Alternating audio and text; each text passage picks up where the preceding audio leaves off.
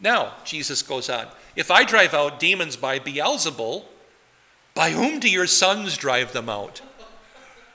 So, yikes. Because there are some who contend that there were rabbis, the sons of the Pharisees, who are children of Israel, who were driving out demons at the same time that Jesus was. There were certainly plenty of them around to be found. The New Testament is filled with demonic possession because Christ was around.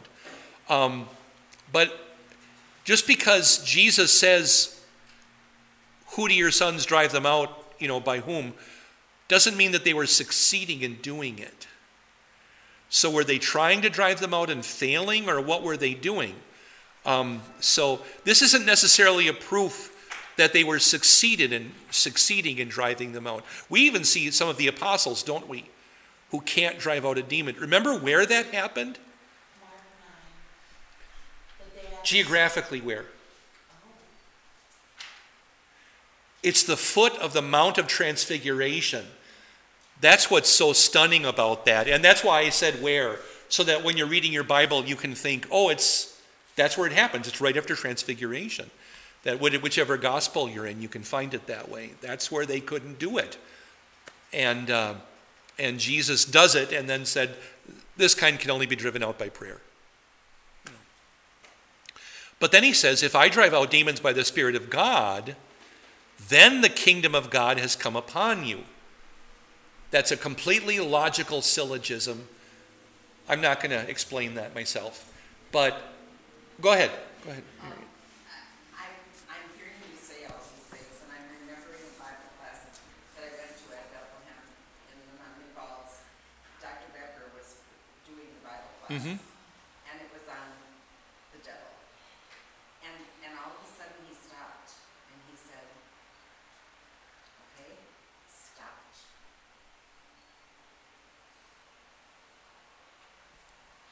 He was being so provoked by the devil. Yeah. He was trying to tell us about it. I'm thinking of this as you're telling us this and talking about it, and I'm thinking back to Luke.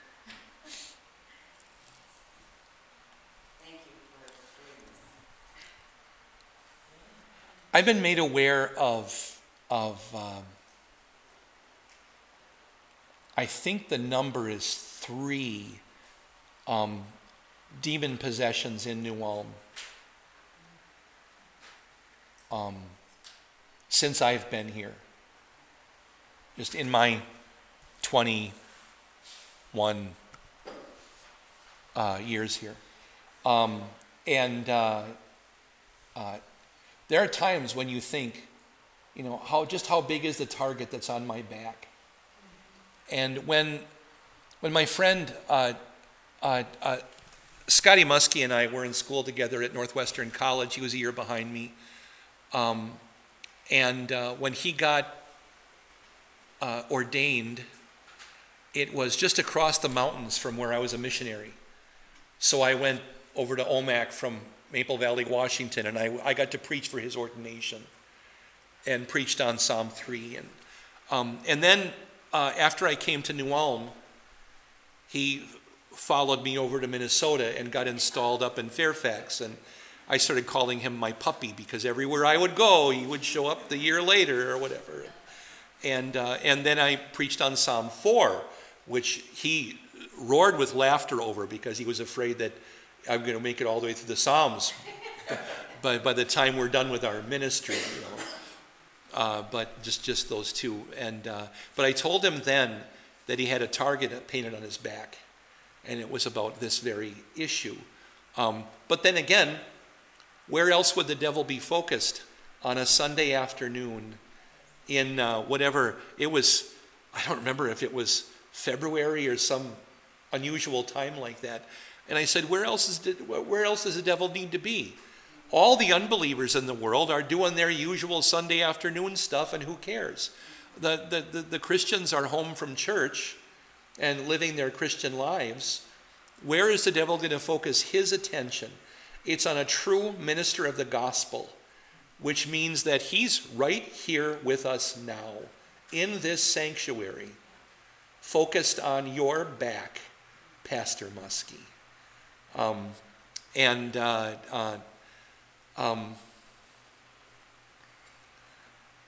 he told me that when he's now taken another call over to Michigan, and I had a call over there and didn't take it, so I don't know if we messed up our cycle or what it was, but I stayed with you guys. But he commented to me later that preacher was nicer to him than I was. But a warning is a warning, you know. Go ahead, Beth, you have something to say. I've had friends just lately call me in tears, Mm-hmm. and they're distressed, even someone from 23 years ago. And I listen, I say, oh, I didn't know we were under siege. Yeah. We're under siege. We're battling, and we have the most powerful weapon. One little word can fall, but if we're not communicating, I said, Right. there's two of us, let's pray. Yeah. And I like to believe, I get people complaining when I talk, wherever, high school is the worst. It's, this is happening, and I go, look, the word is there. Mm-hmm. So Satan is going to be Yeah. there. Like, get over it. I was going to break this down into the mathematical equation because Jesus does it with noun, verb, and combination. And so, if France wars on France, who falls? France falls. That's the kingdom. Or if it's verbs, if someone drives out, the one driving out wipes out the one doing the driving out, and so forth. And then there's what Jesus ends up with, which is, but I come doing CD against AB. That's why I'm successful. And I don't know if that's valuable or not, but there it is, and I'm going to move on. How can someone enter a strong man's house and take his goods unless he first ties up the strong man? Only then can he plunder his house. Who's the strong man? Jesus has just been accused of attacking the devil. Jesus is the strong man. I'm the thief here. Not somebody else is the thief. Jesus raised, I'm the thief in your game here. And what do? I have to tie up the strong man. Then I can plunder his goods. What goods does the devil have that Jesus wants to plunder? Souls. Yeah, exactly. Yeah, then he can plunder the house. But I can't walk in and say hi and rip him off. I have to tie him up first. And that's what our Savior does. He ties up the devil and then brings us home. Because the devil is a cattle rustler, a sheep rustler. He steals sheep. When's the last time you heard of sheep stealing or cattle rustling about animals?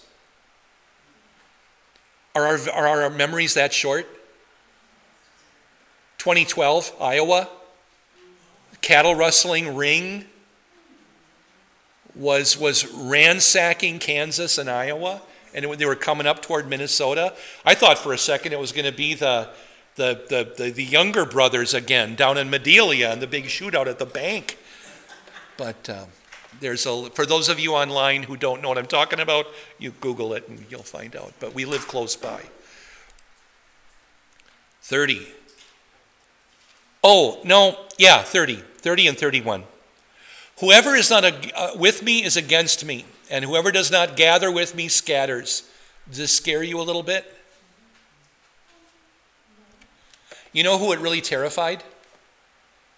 George Lucas. Who's George Lucas? He created and invented Star Wars. The main character, Luke, is named after George Lucas, and so forth, back in the 70s. In the last, I think it was the last Star Wars movie that George Lucas had a hand in before he sold it, this line occurs. And in Star Wars, the Sith are the bad guys. And what he says is, one guy shouts at another guy, only the Sith deal in absolutes, which is against this passage and others like it.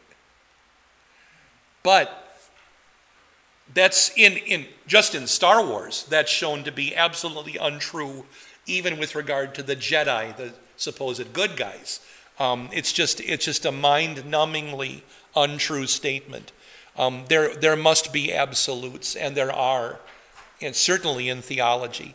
But whoever is not with me is against me. Whoever does not gather with me scatters. But does Jesus have comfort for us? The very next verse.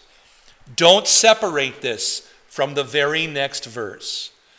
Because after saying, whoever doesn't gather with me scatters, Jesus says, therefore I tell you, people will be forgiven every sin and blasphemy.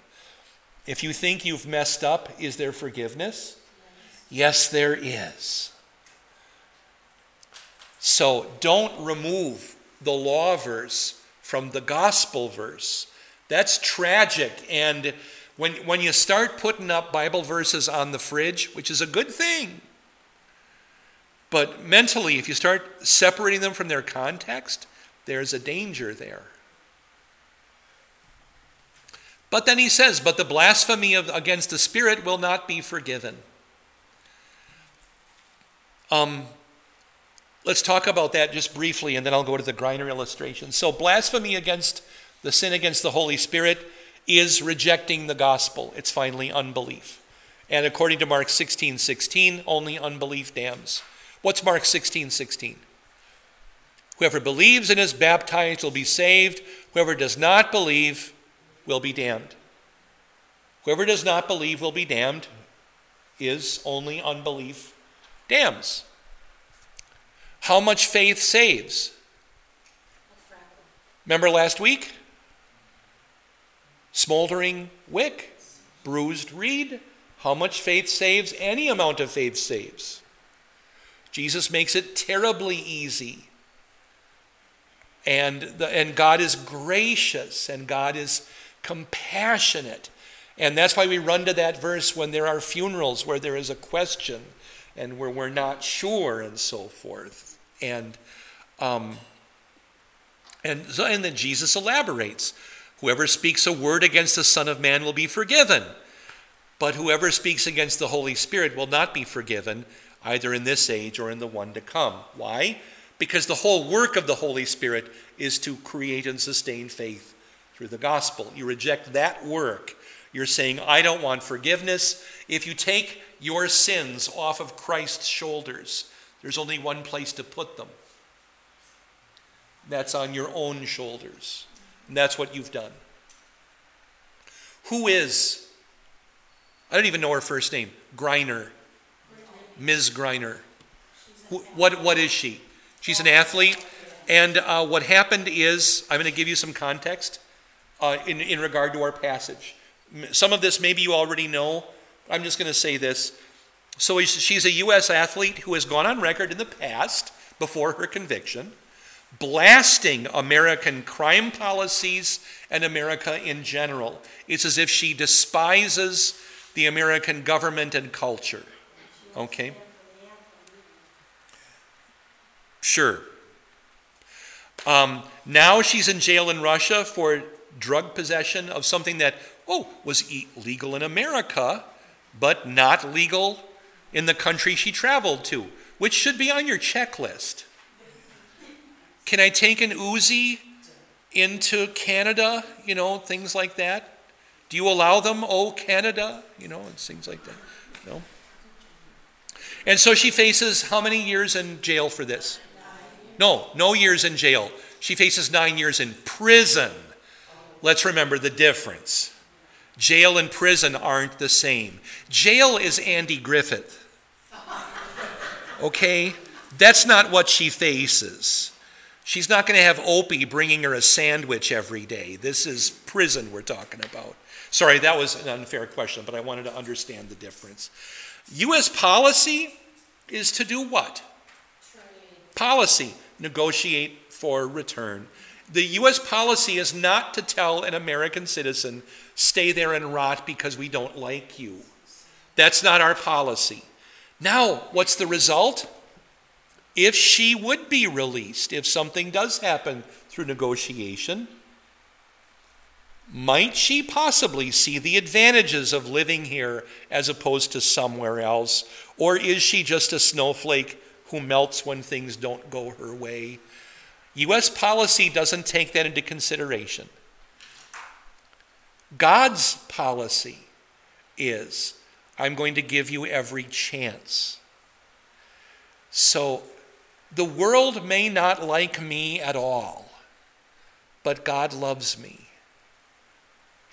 And if there's somebody in the world that I'm annoyed by, and I think, well, maybe you got what's coming to you, I should look in the mirror and think, what if I got what's coming to me? And God is gracious.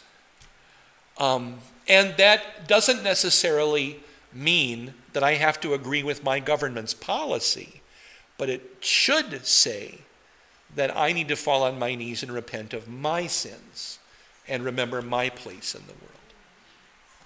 Do you mind if we go on? I got about 20 verses I'd like to get through in about 10 minutes.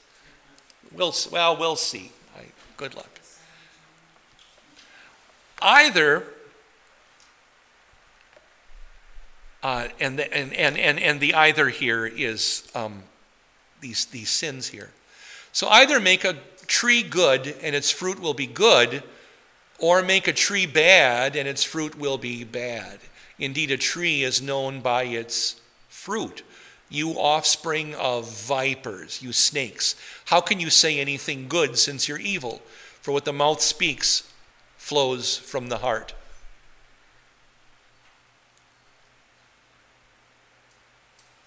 A bad tree gives bad fruit. Fruits of faith are not the same as fruits of repentance, are they? What is a fruit of repentance?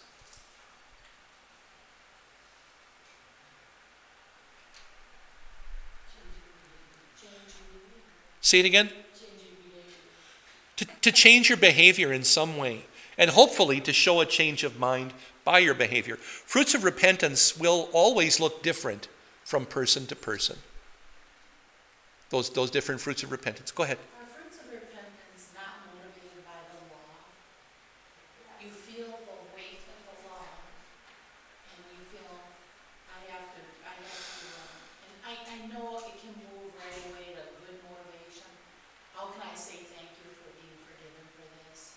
Gospel motivation. But as a child, my repentance was absolutely because I want to modify.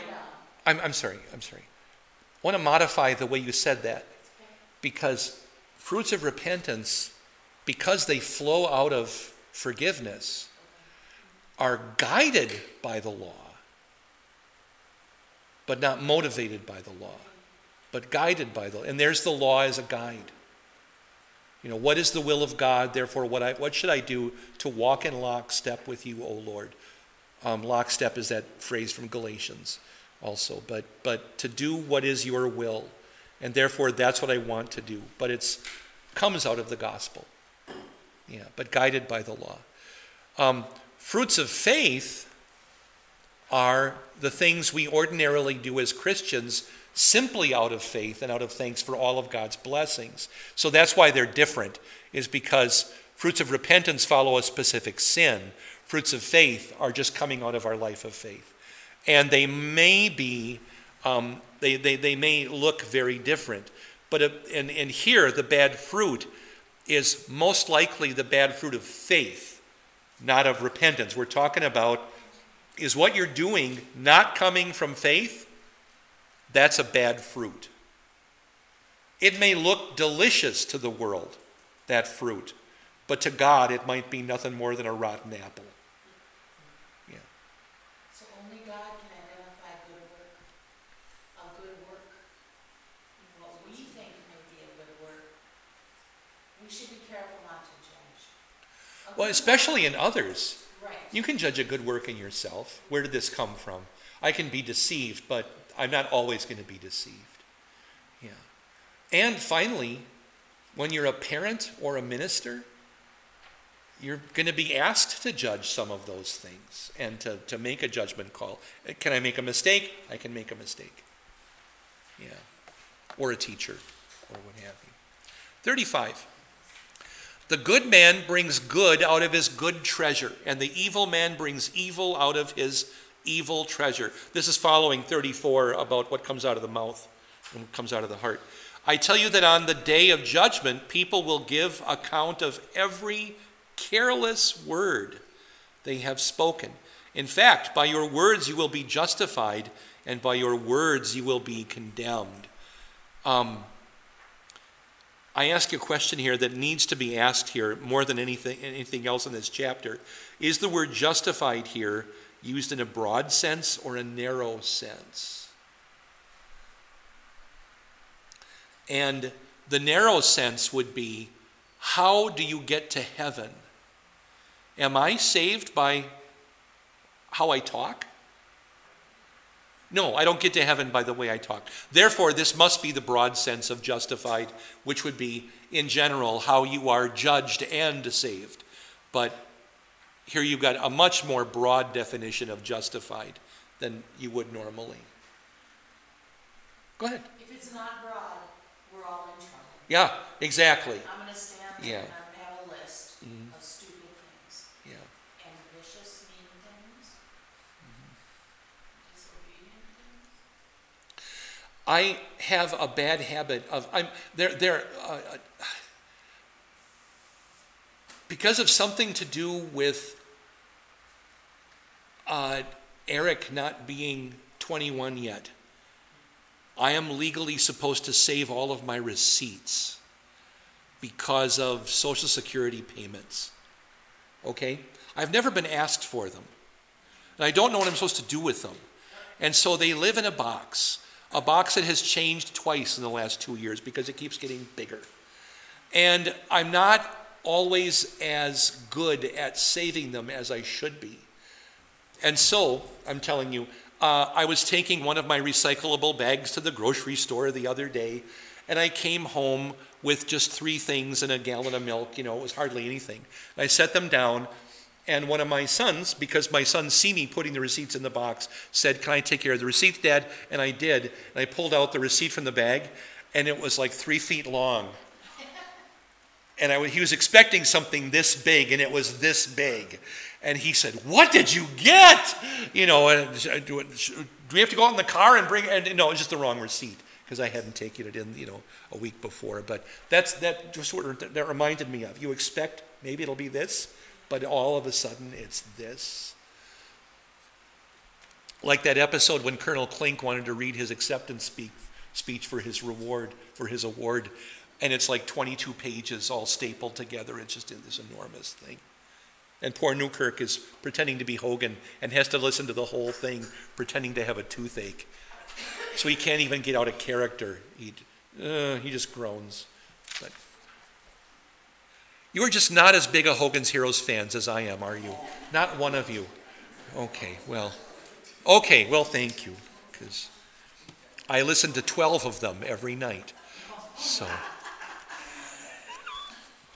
it rotates. All right. 30. Should we get to Jonah? Some of the teachers in the law and Pharisees replied, "Teacher, we want to see a sign from you." This is in the context, by the way. Later in the chapter we see, this is the same context as having seen Jesus heal a demon-possessed man.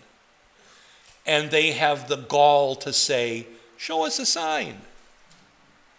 And what does Jesus say? "An evil and adulterous generation wishes for the sign, but no sign will be given it except the sign of Jonah the prophet." Classic woodcut of Jonah being swallowed by what kind of fish is that? A trout. In the German woodcuts, it's almost always a trout. I love it, a trout. My brother, I haven't thought about this in 50 years. We even made fun of this as kids with funny voices. I'm not going to do it now, but and there are 2 signs of Jonah. Which sign is Jesus talking about? For just as Jonah was in the belly of the huge fish 3 days and 3 nights, so the Son of Man will be 3 days and 3 nights in the heart of the earth. That's the one you're going to see.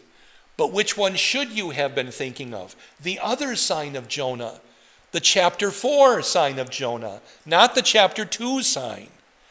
The men of Nineveh will stand up in the judgment with this generation and condemn it, because they repented at the preaching of Jonah. But one even greater than Jonah is here. So that's the sign of Jonah you should be paying attention to, is the repentance of the city. But where did they even, the only place in the Bible I know of it, where did they even put their sackcloth and ashes? On their animals. The king had everybody and everything. If it's got feet, it gets sackcloth and ashes. That's what the king did. And what's the last word, the last sentence in the book of Jonah? Don't I care about animals too? Yeah. Compare, if you can, the NIV translation of the end of Jonah doesn't bring that out as well as the Hebrew does. Compare it with the EHV. If you have to look for it online, go ahead. But compare them. I really like whichever guy did the EHV translation of Jonah did a fine job. Which, incidentally, is the first book of the Bible any of us translate in Hebrew. That's my son Peter's going to do it this semester, or next semester, but in college. Because when you start Hebrew, Jonah, the thing about Jonah is the chapters are really short, 10 verses, 10 verses, 10 verses. So you have success by building up on, I've done 4 chapters of Hebrew already. Well, all of Jonah is shorter than some of the huge chapters of Deuteronomy, but nevertheless, it is a great sense of accomplishment. I've done a whole book of the Bible, Dad, is a great thing to be able to say, One other sign, then we'll quit here. I heard the siren and my tummy's growling too, but the Queen of the South will be raised up in the judgment with this generation and will condemn it, because she came from the ends of the earth to hear the wisdom of Solomon. But one even greater than Solomon is here. I should preach on this verse sometime. There's so much here. When will the Queen of the South enjoy the resurrection? The same day as everybody else. There aren't 2 judgment days. We had a problem. Remember about 20 years ago, or was it 30? There was that whole thing about Left Behind and who gets raised when and all. And this verse preaches against that. There's an apocryphal book called The Wisdom of Solomon, which is in a curiosity. If you read The Wisdom of Solomon, it's written as if it was written by an early Christian professor. So if you're a Christian, and you are, you will be delighted by the wisdom of Solomon if you read that part of the Apocrypha. If you have a Revised Standard version at home, it probably has the wisdom of Solomon. Worth a read. Much more valuable than almost anything you'll see on TV tonight. I'm just saying. And then the one greater than Solomon. And she will condemn it, because she came from the ends of the earth to hear the wisdom of Solomon. The queen of Sheba came thinking she was going to give something to Solomon, but instead she got something from Solomon instead. She was especially wowed because Solomon had something she had never heard of before. Remember when we were talking about Chronicles, I showed you a slide about this? He had a cool stairway that went from his apartment, from his mansion, up into the temple. His own private entrance into the temple. And it had never occurred to her. It had never occurred to most pagans that the king could have his own entrance, like into the place of worship. Maybe they shouldn't be in different cities, but next door.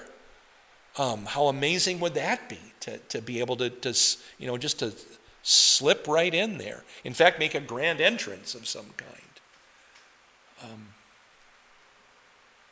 There is some other location that has that. I can't think of it. And we're past our time. We will meet next week. You know what, though? Can we go to the end here? A couple of pictures. Do you mind? Think of everything scary. All the stuff that the movies want you to think is satanic. Why do gargoyles exist? Functioning, what do they do for a building? Do you know what they even are? I think they're perches from birds. No, that's a really expensive perch. They're They're medieval downspouts. They focus the rainwater into a single spout that will not hit the sidewalk. Because they make a gargling sound, they are called gargles or gargoyles. That's what the word, it's a perversion of medieval Latin for gargler. Why are they scary? Who are they? With all this stuff, that's little demon biting the guy's cheek. It's a cool photograph. This is on Notre Dame. Does it look like the dragon is breathing fire there because of the clouds and so forth? But anything you see scary, I've seen goats walking on their hind legs. It's terrifying in the fog. Or just the really scary pictures and all that kind of stuff. Who are we trying to scare? Who is it? Is it just to scare children? No. Who are we trying to scare? The devil. All of that stuff that the movies think is the devil's tool to what? Frighten humans? No. They've got it backwards because Hollywood gets everything backwards. All of that stuff is there to scare the devil. Because where does the devil not want to be?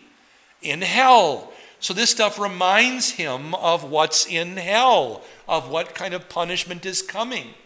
And so when kids, and I don't know what the percentage is, 99% of kids dabble in this at least for 10 minutes in their lifetime. When they remind them, all that stuff is really just there to scare the devil. And medieval Christians knew this much theology. You scare the devil away. How do you do it? With the name of Jesus Christ. That's why they would cross themselves. It's a wonderful thing to do. Put the cross on your own body. What a great thing to do. Go ahead and do it. Say the name of Jesus. If somebody sneezes, say God bless you. Why? The passage is coming up. We'll get to it next week. Because the spirit has left the body. And so you want a good spirit to enter in. You bless them. The Holy Spirit enters in, and it's not 7 more demons who come to hang out and have pizza and smoke cigarettes. But we're now 8 minutes past our time. God bless all of you. Thanks for letting me do this. See you next time. You've been listening to Invisible Church, the Bible study podcast from St. Paul's Lutheran Church, New Ulm, Minnesota.